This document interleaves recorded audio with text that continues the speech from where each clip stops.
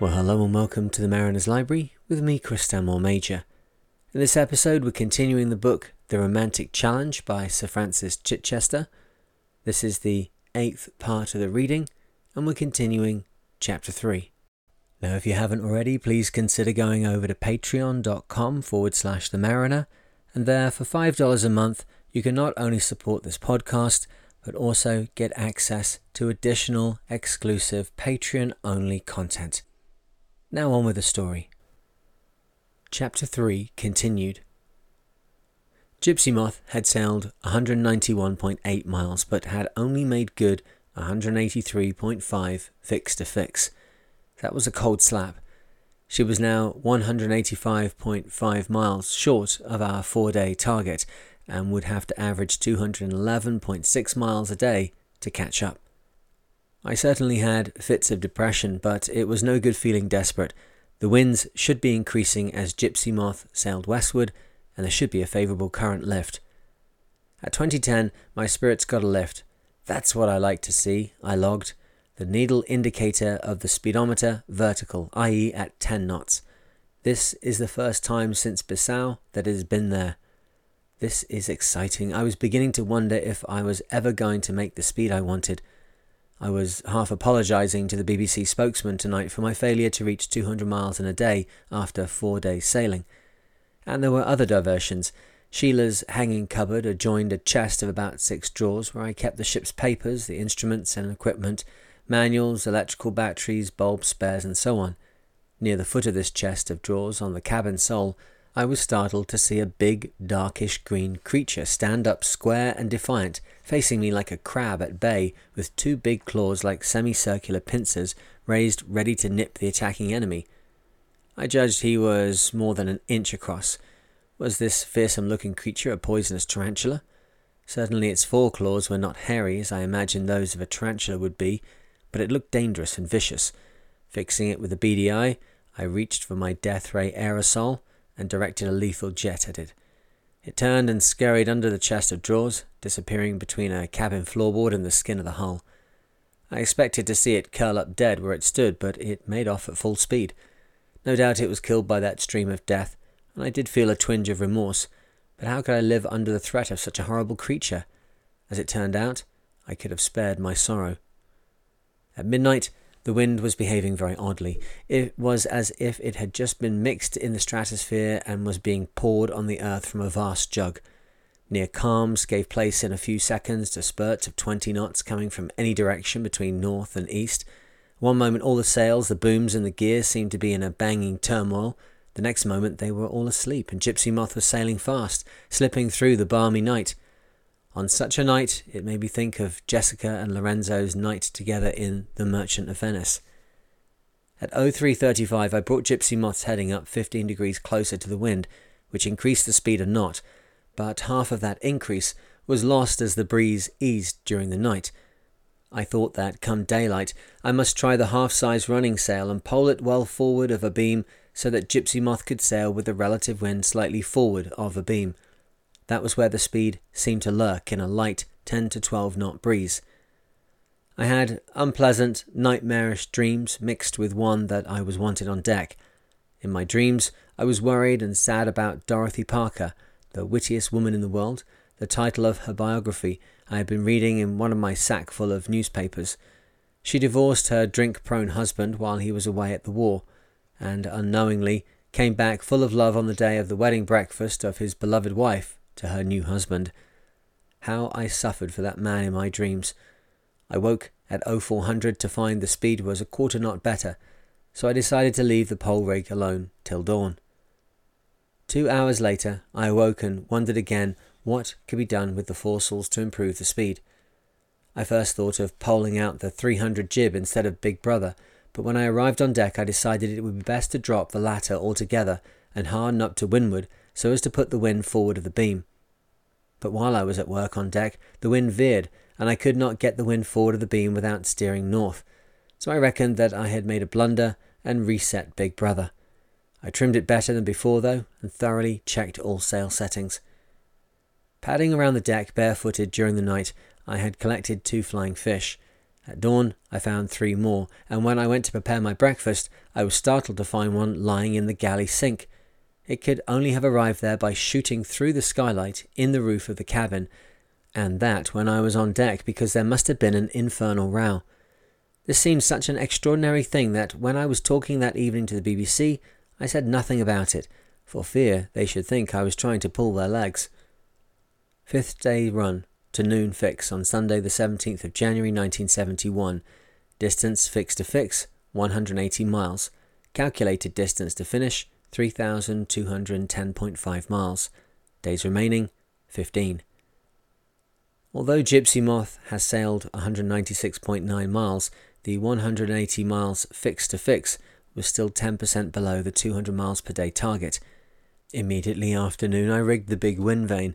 The medium-sized one seemed unable to activate the self-steering rudder when Gypsy Moth was carrying a lot of sail in light airs, and she had lost several miles in the morning by coming up to the wind or more frequently falling off until the wind was dead astern or even a lee.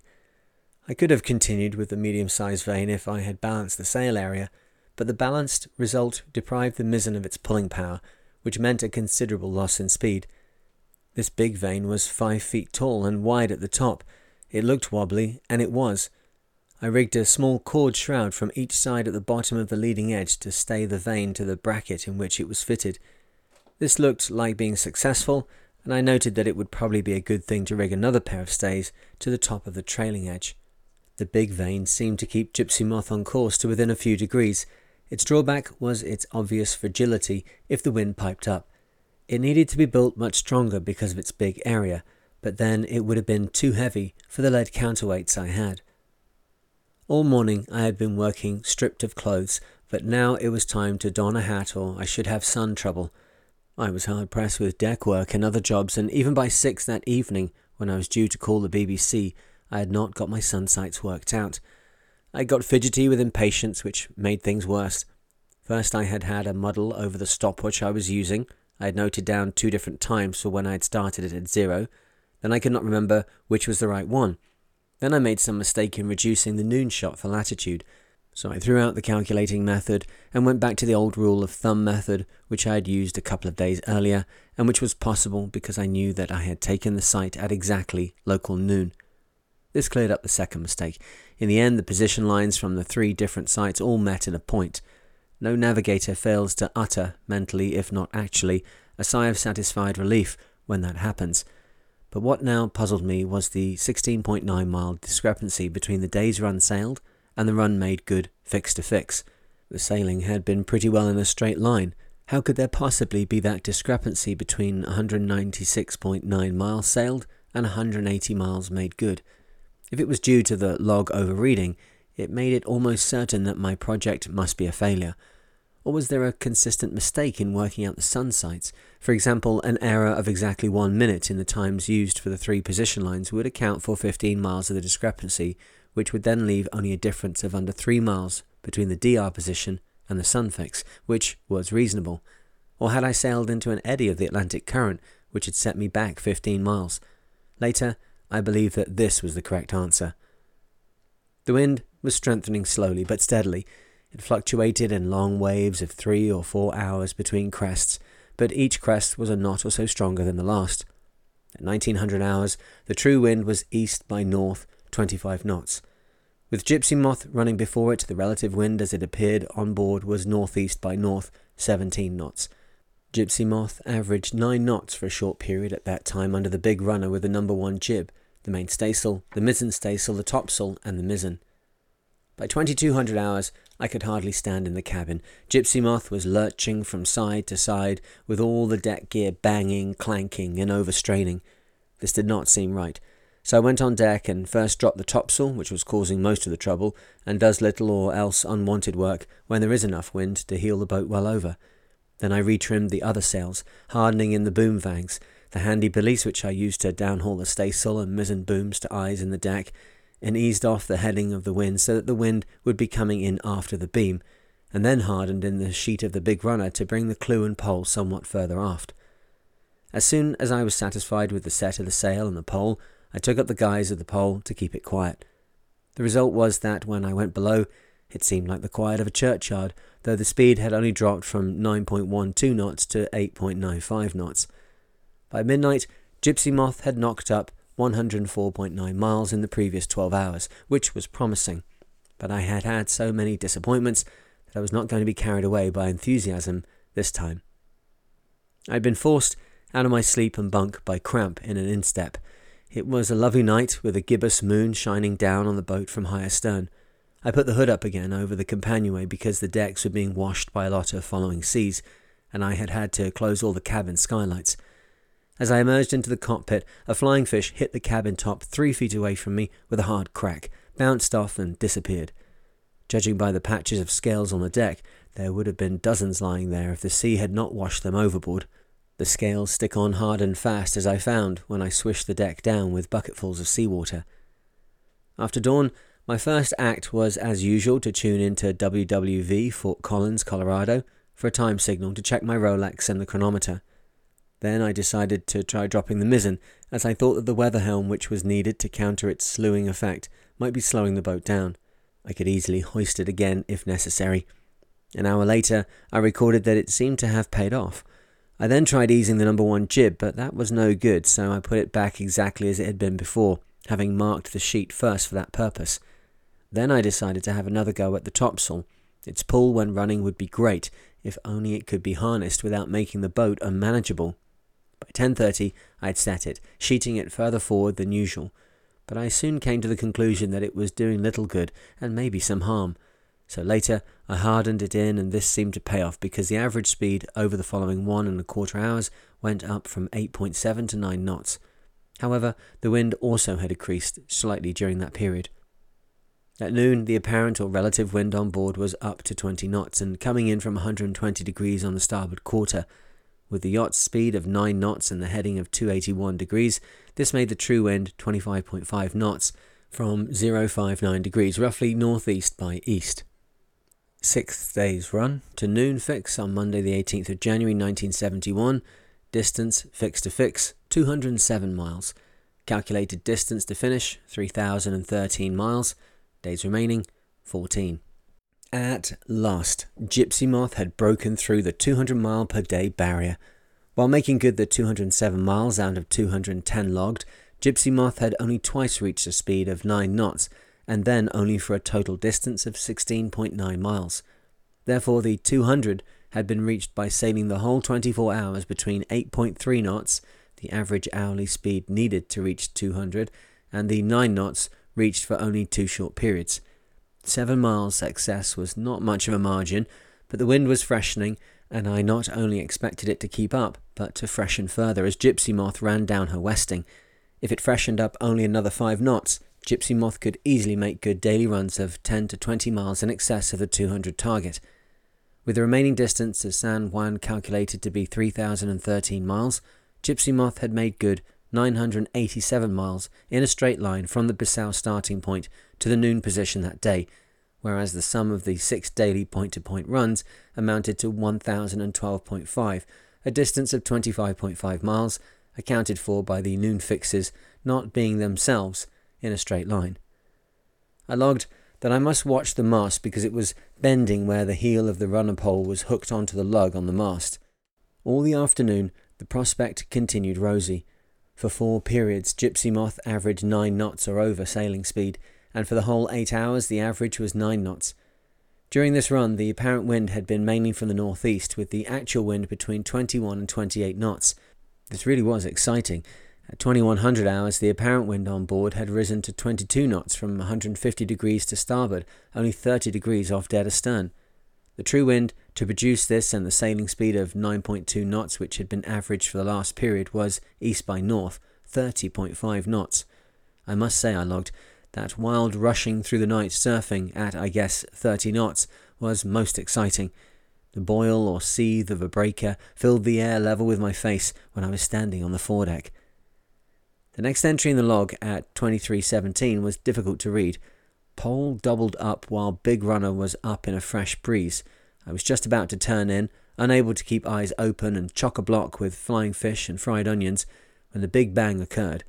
Now, again, I can't keep my eyes open, so more anon. 'Tis a long tale. At intervals later, when I could find the time, I logged the story. I expect it was 21:30 or 2200 hours when the Big Bang occurred. I could see from the cabin that Big Brother had bellied out forward and was banging the air from side to side like a balloon forward of the stays from topmast to stemhead. I thought the outhaul or the clew had given way. When I got on deck, I saw that the 640 square foot sail was thrashing about in the air in a wind of up to 30 knots with one end of the boom still attached to it. At first I could not tell if the other end was attached to the mast or bumping about on the deck. Then I saw that the pole was doubled up in the middle into a sharp V. I was darting in to deal with the melee when I suddenly checked. If the boom halves separated and the one attached to the sail began to flail the air, I could easily become a stupid victim. The outboard half could act as a huge, lethal club, and I did not like the prospect of working under it. My hopes had collapsed like a pack of cards, but I could not help laughing. Always something of this sort turned up if I had a drink. I had had a stiff pink gin before supper, or lunch as it really was, if one can call a meal 3 hours before midnight lunch, and then I had eaten heartily of flying fish and fried onions. I certainly had not expected to be on the foredeck tackling an emergency immediately afterwards. The first thing to do was to hobble the pole before it became lethal. I felt immensely grateful for the good light shining down from the cross trees, but at first, with the midnight darkness all around, it looked as if it was going to be a desperately difficult task. In the dark, as the pole was at times, it seemed impossible to tell how the kinked metal would behave, but it turned out not so bad when once I had sorted it out. The outboard end of the pole was 10 feet above the deck, and the bottom of the V was periodically smashing into the deck, the skylight or the forward shroud. Should I go for the sail first or the pole first? I decided I must get the sail smothered and began taking in the slack of the sheet at the winch in the cockpit to bring the clew of the sail as far aft as I could without its breaking the pole at the kink. Then I went forward to the mast and let the halyard go handsomely until I had the sail smothered on the foredeck. The outboard end of the pole was now sticking high into the air, held there by its topping lift. With the sail detached, it was a much safer proposition to deal with. I hardened in the fore and aft guys to lock the outboard end of the pole in the air, and then passed a rope round the bow of the pole near the deck, and rack seized it to the forward lower shroud. I could have rigged the other pole, but when the first pole had collapsed, its heel or parrot beak had twisted and distorted another snap hook which was under it, attached to the lug on the mast. This had jammed the parrot beak hard in the lug. It would be very difficult to free it in the dark with the lively movement, even with the spreader lights to help. In those rough conditions, it was going to require great care handling a 25-foot pole bent into a V. It appeared that in order to stow it, one end would have to stick out over the side of the hull. I went below and made my log entry 43 minutes before midnight. The wind was increasing. An hour and a quarter after midnight, a big wave came aboard with a thunderous crash and slewed Gypsy Moth round head to wind. I woke, drugged with sleep, but by the time I got to the cockpit, Gypsy Moth had righted herself, and the self-steering gear had brought her back on course, which I thought a remarkably fine performance. My arrangement for keeping the pole asleep till daylight seemed to be working all right. Gypsy Moth was still doing up to 10 knots without anything poled out, still now and then riding a breaker without the running sail. The wild rushing through the night, surfing at 20 to 30 knots, was most exciting. The foresails, left up, the number 1 jib, the main staysail, the mizzen staysail and the topsail, totalled 1,370 square feet. During the 16 hours from the time the pole broke until noon on the 19th, Gypsy Moth averaged 8.5 knots. At 06:20 in the morning, when I started work on the broken pole, the relative wind had risen to 24 knots, and by 9:15 when I knocked off for breakfast, it had risen still further to 26 knots. That meant a true wind of 31 knots, which was a hefty breeze. Well, that's the end of the episode for today. I hope you're enjoying the story so far.